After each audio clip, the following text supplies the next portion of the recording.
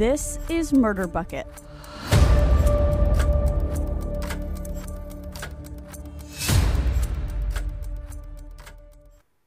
Good evening, Murder Bucket family, and welcome back to Tuesday. It has been quite a long time since we had an episode, and we're going to jump right into our week/weekend recap because I'm going to tell you why there hasn't been an episode in a while. December was, I would say, a complete disaster fire.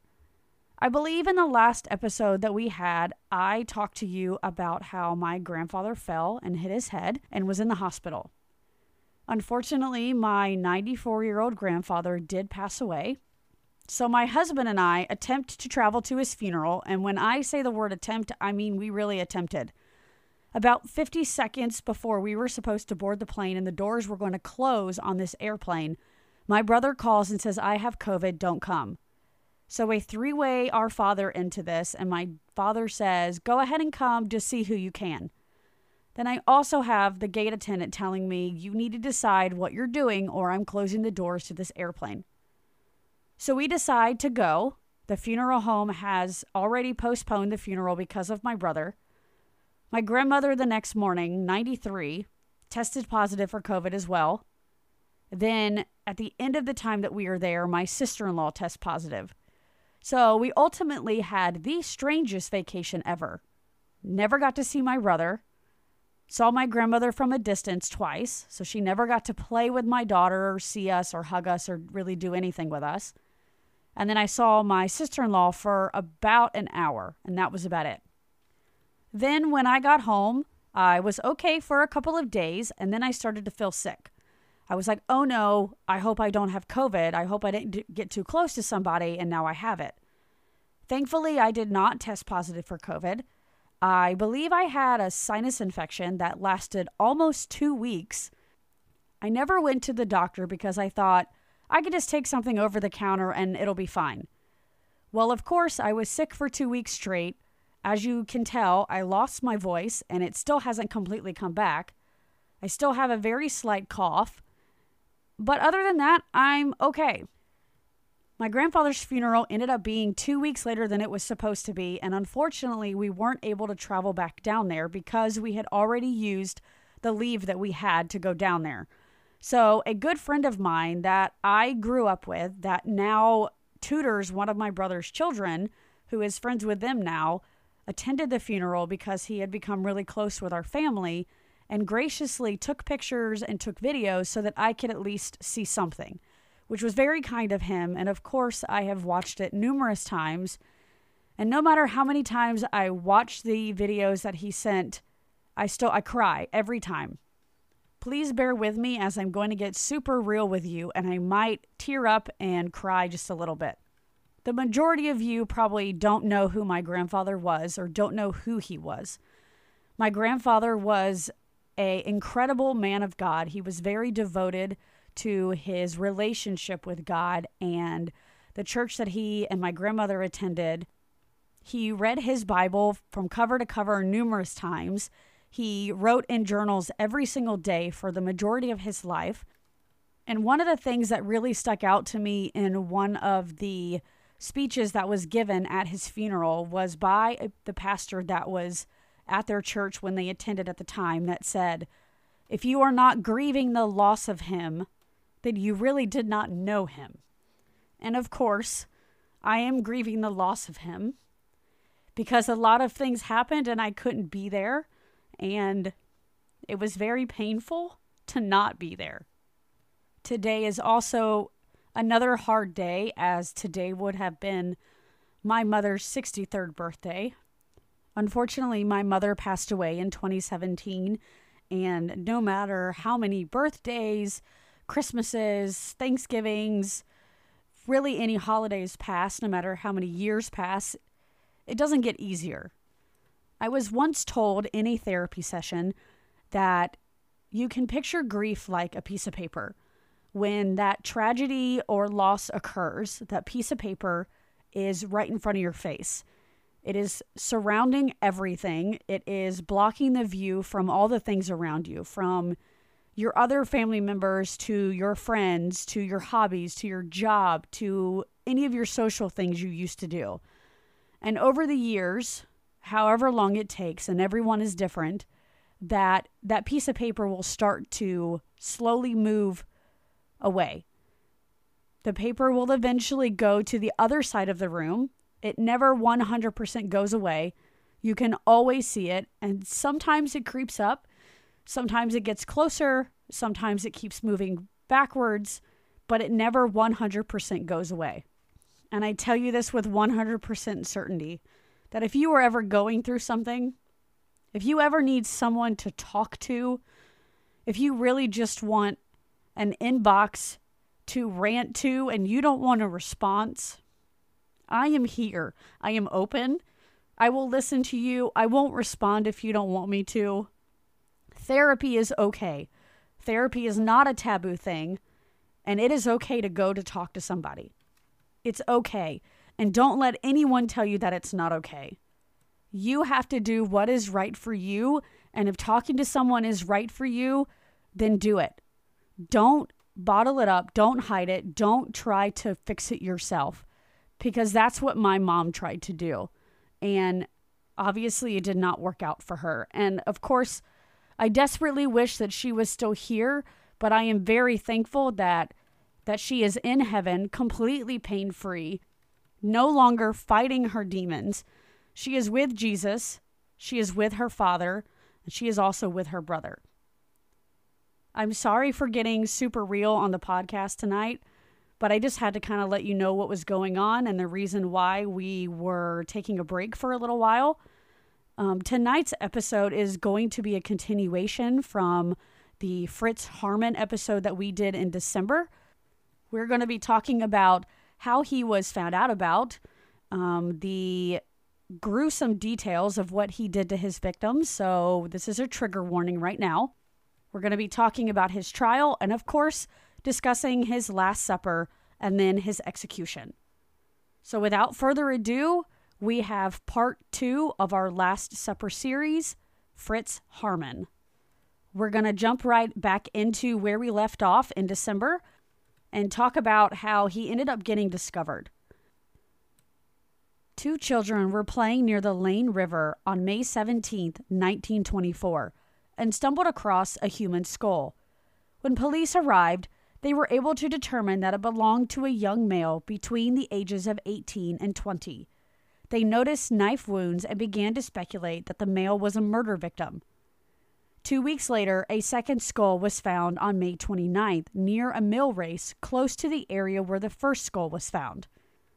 According to Google.com, a mill race is the current of water that turns a water wheel, or the channel conducting water to or from a water wheel. Police determined that the second skull also belonged to a young male between the ages of 18 and 20. Just a few days later, 2 boys were playing in a field close to Durin and discovered a sack that contained several human bones. After these discoveries, several hundred Hanover residents came to the Lane River on June 8th to search the banks of the river and the surrounding areas. They discovered several human remains which were handed over to the police. In response to these discoveries, the police decided to drag the entire section of the river. They discovered more than 500 further human bones, and sections of those bones bore knife striations. Medical examiners confirmed later that the bones belonged to at least 22 different individuals. About 30% of the human remains were determined to belong to young males between the ages of 15 and 20. On June 13th, 2 additional skulls were found, one near the banks of the Lane River and the other close to a mill in West Hanover. Both skulls appeared to have been removed from the vertebrae with a sharp instrument. One skull belonged to a male in his late teens, and the other belonged to a male between the ages of 11 and 13.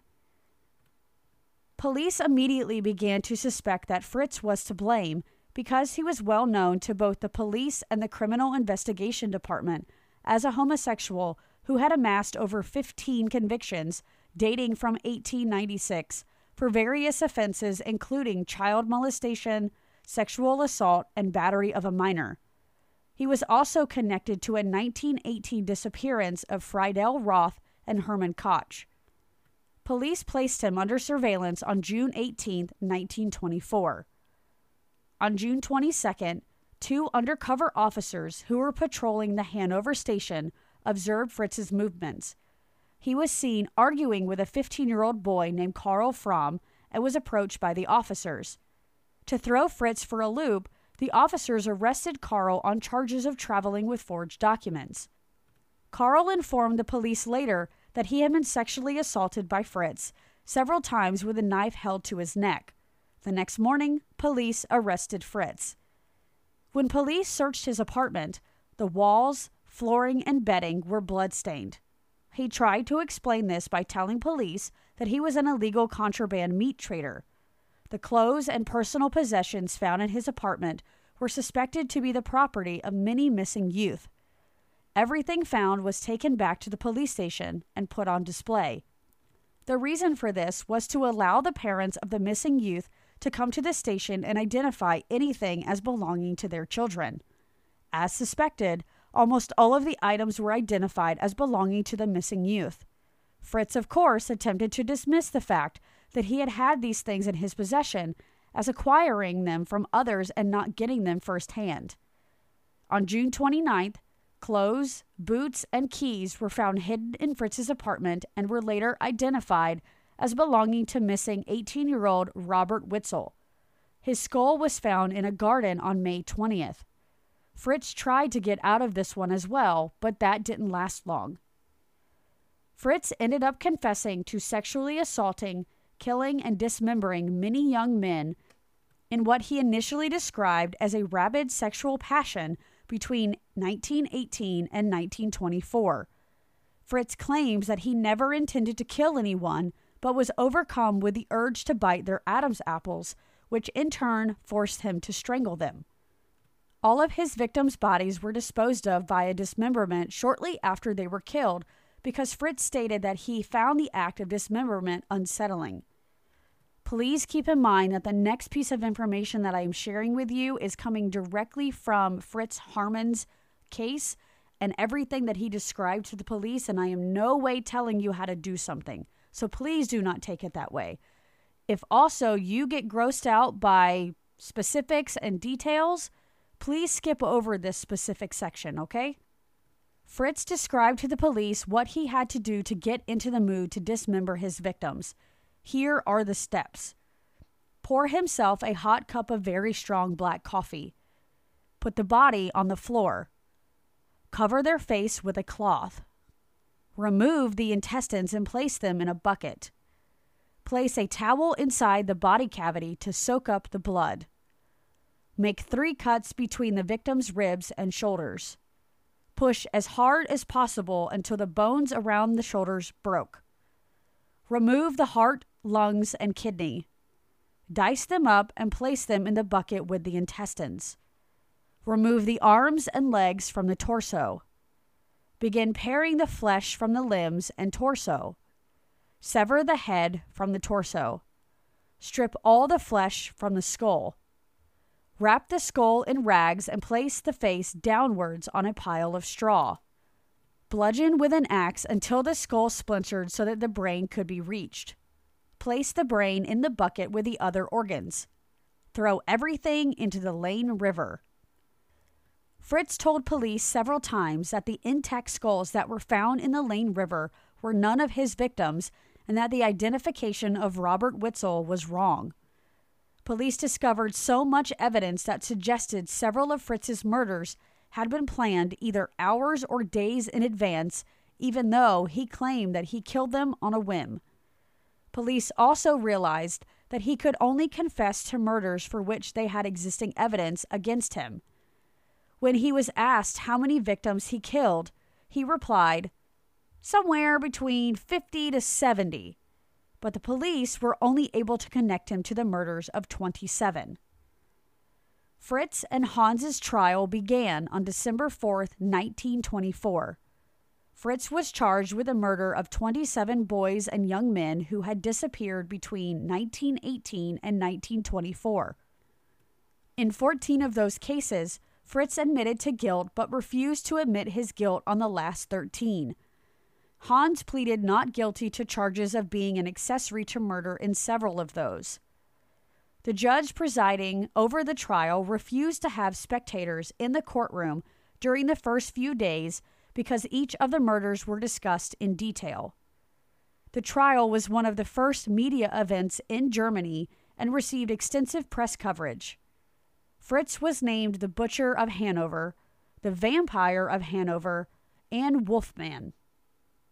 During the trial, when photos of the victims were shown, Fritz would become dismissive and claim that he was unable to recognize any of his victims. But as soon as photos of the victims' clothing or possession were shown, his only response would be, "Yeah, I probably killed them," or "Charge it to me. It's all right with me." There were numerous exhibits introduced into evidence during the opening days. This included 285 sections of skeletal structure that was recovered from the Lane River, the bucket he stored and transported human remains, and the blood-stained bed where he more than likely killed all of his victims. During the second week of trial, police scrutiny started to arise because testimony brought to light how much the police knew about Fritz's criminal activities after his 1918 release from prison, but never suspected him for any of the cases of the missing boys and young men between 1923 and 1924, even though several of the victims were last seen with him or around him. 190 witnesses testified during the trial that lasted barely 2 weeks. On December 19, 1925, the court found Fritz guilty of 24 out of 27 murders, and he was sentenced to death by beheading. He was acquitted for the 3 murders to which he denied committing.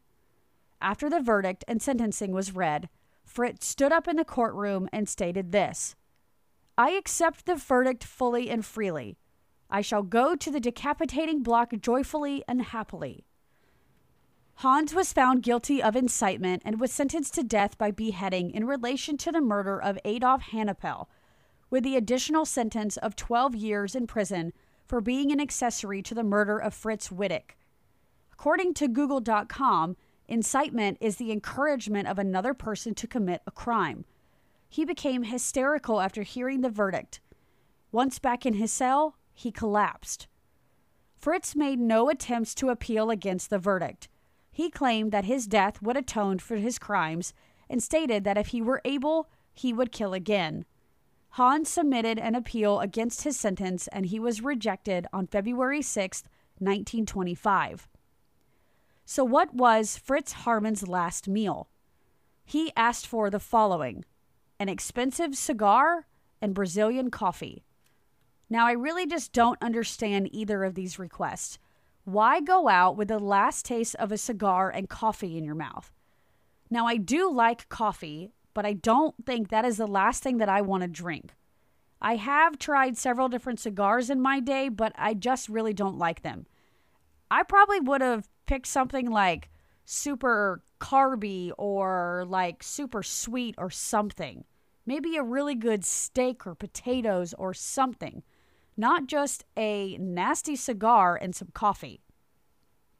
I don't have any information about what Hans Grans asked for as his last meal, so I'm really sorry if you were interested in that as well.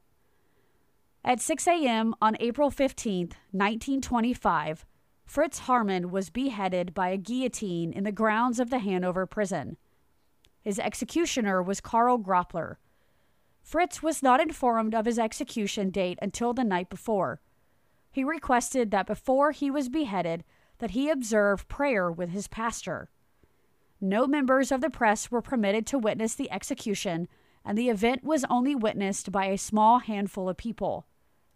Fritz Haarmann's last words were, "I am guilty, gentlemen, but hard though it may be, I want to die as a man. I repent, but I do not fear death." These are the known victims of Fritz Haarmann and Hans Grans, and I am apologizing in advance if I get the name pronunciations wrong. I really tried, so just bear with me. Hermann Koch, 14. Friedel Roth, 17. Hans Kimes, 17. Fritz Frank, 17. Wilhelm Schultz, 17. Roland Hutch, 16. Hans Sonfeld, 19. Ernest Ehrenberg, 13. Heinrich Strube, 18. Paul Broniszewski, 17. Richard Graf, 17. Wilhelm Erdner, 18. Haarmann Wolf, 15. Heinz Brinkmann, 13. Adolf Hannapel, 17. Adolf Henneis, 19. Ernest Specker, 17. Henrik Koch, 20. Willie Singer, 19. Hermann Speckert, 16. Hermann Bach, 22. Alfred Hogreff, 16. Wilhelm Apel, 16. Robert Witzel, 18. Heinz Martin, 14. Fritz Wittig, 17. Frederick Abling, 10. Frederick Koch, 16. And Eric de Vries, 17. And that concludes part 2 of Fritz Haarmann. And now we're going to transition into True Crime News Corner.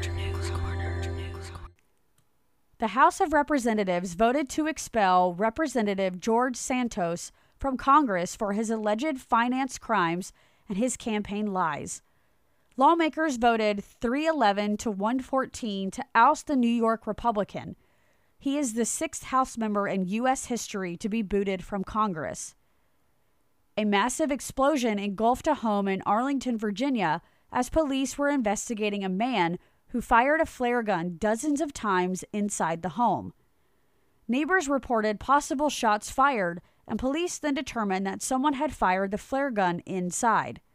After police obtained a search warrant for the home and attempted to make contact with the suspect over the phone and through loudspeakers, the explosion happened. It took the fire department over 2 hours to control the fire. Manuel Roca, a former career American diplomat, has been charged with serving as a secret agent for Communist Cuba going back decades in what prosecutors portrayed as one of the most brazen and long-running betrayals in the history of the U.S. Foreign Service. The 73-year-old, whose 2-decade career as a U.S. diplomat included top posts in Bolivia, Argentina, and the U.S. Interest Section in Havana.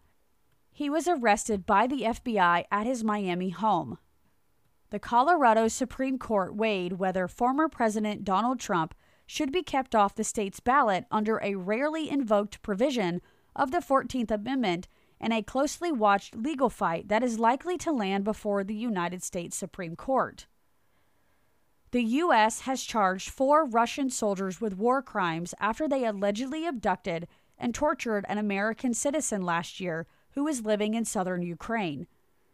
The U.S. Justice Department said the accused Russians kidnapped the American in April of 2022 from his home in the village of Mylov in Kherson province, where he lived with his Ukrainian wife. According to the indictment, he was severely beaten on several occasions.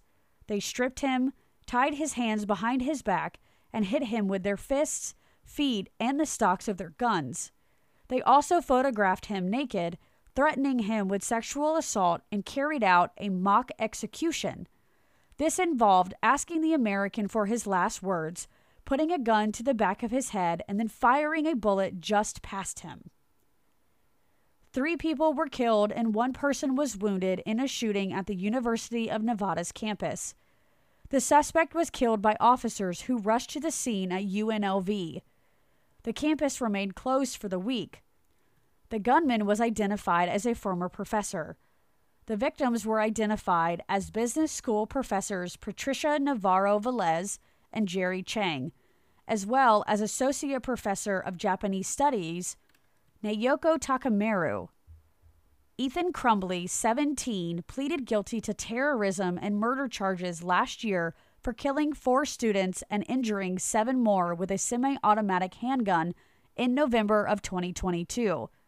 He was sentenced to life in prison without the possibility of parole.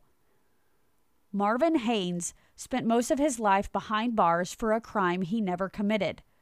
When he was 16, He was charged with a murder in 2004 and convicted the following year.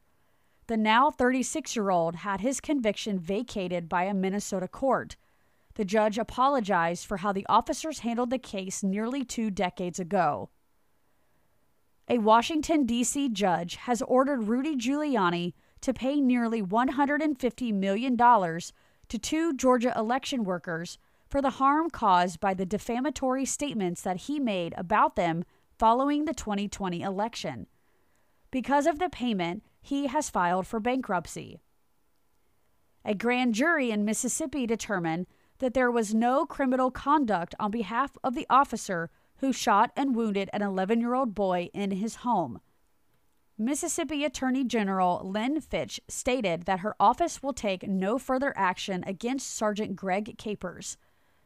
Carlos Moore, the attorney representing the family of Adrian Murray, told NPR that despite the grand jury's decision, the shooting was not justified and that he will continue to pursue the case.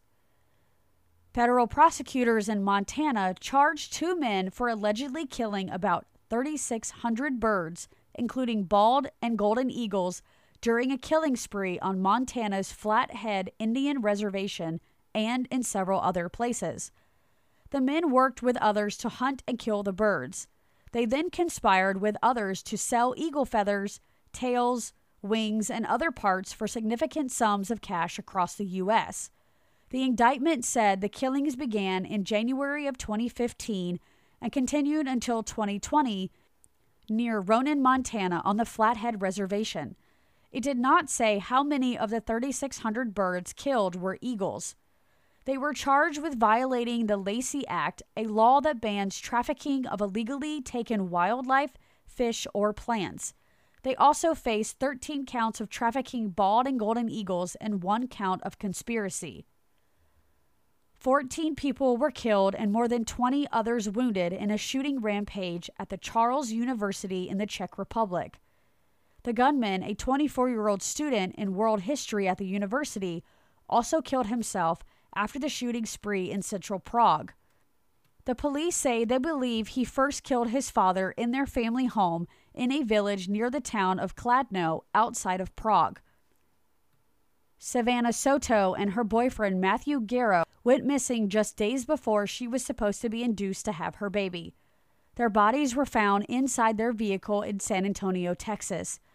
Their deaths have been listed as capital murder due to the death of the unborn child. Their bodies are believed to have been in their car for 3 to 4 days prior to being found. And finally, Gypsy Rose Blanchard, the child abuse victim who pleaded guilty to second-degree murder and sentenced to 10 years in prison, was released 3 years early. Gypsy grew up believing that she suffered from conditions including leukemia, muscular dystrophy, vision and hearing impairments, and seizures. She used a wheelchair, a feeding tube, and underwent several surgeries that were later determined unnecessary. Her mother suffered from Munchausen's by proxy syndrome. Before you go tonight, please take a moment to listen to this promo from my friends at the Lucky Die podcast. You see, looking up from the ground, blood-red clouds boiling across the sky. You did ask me to bring the thunder. Agent! Help! I've got the chalice, please! Well, if they're following you, then I guess that takes care of a loose end for me. All of you feel the earth beneath you shake and crack and break. I feel that I have failed both of you, and I am sorry for that. This has nothing to do with you being a bad leader. Do you want a countdown? Oh, I think I want a countdown. I wanted 3, to help. I always had good 2, intention. I 1. did not deserve to die. Now. The Lucky Die podcast is a weekly 5e Dungeons & Dragons actual play podcast. Join our adventure every Monday wherever you download podcasts by searching for The Lucky Die. And that concludes tonight's episode. Thank you for listening.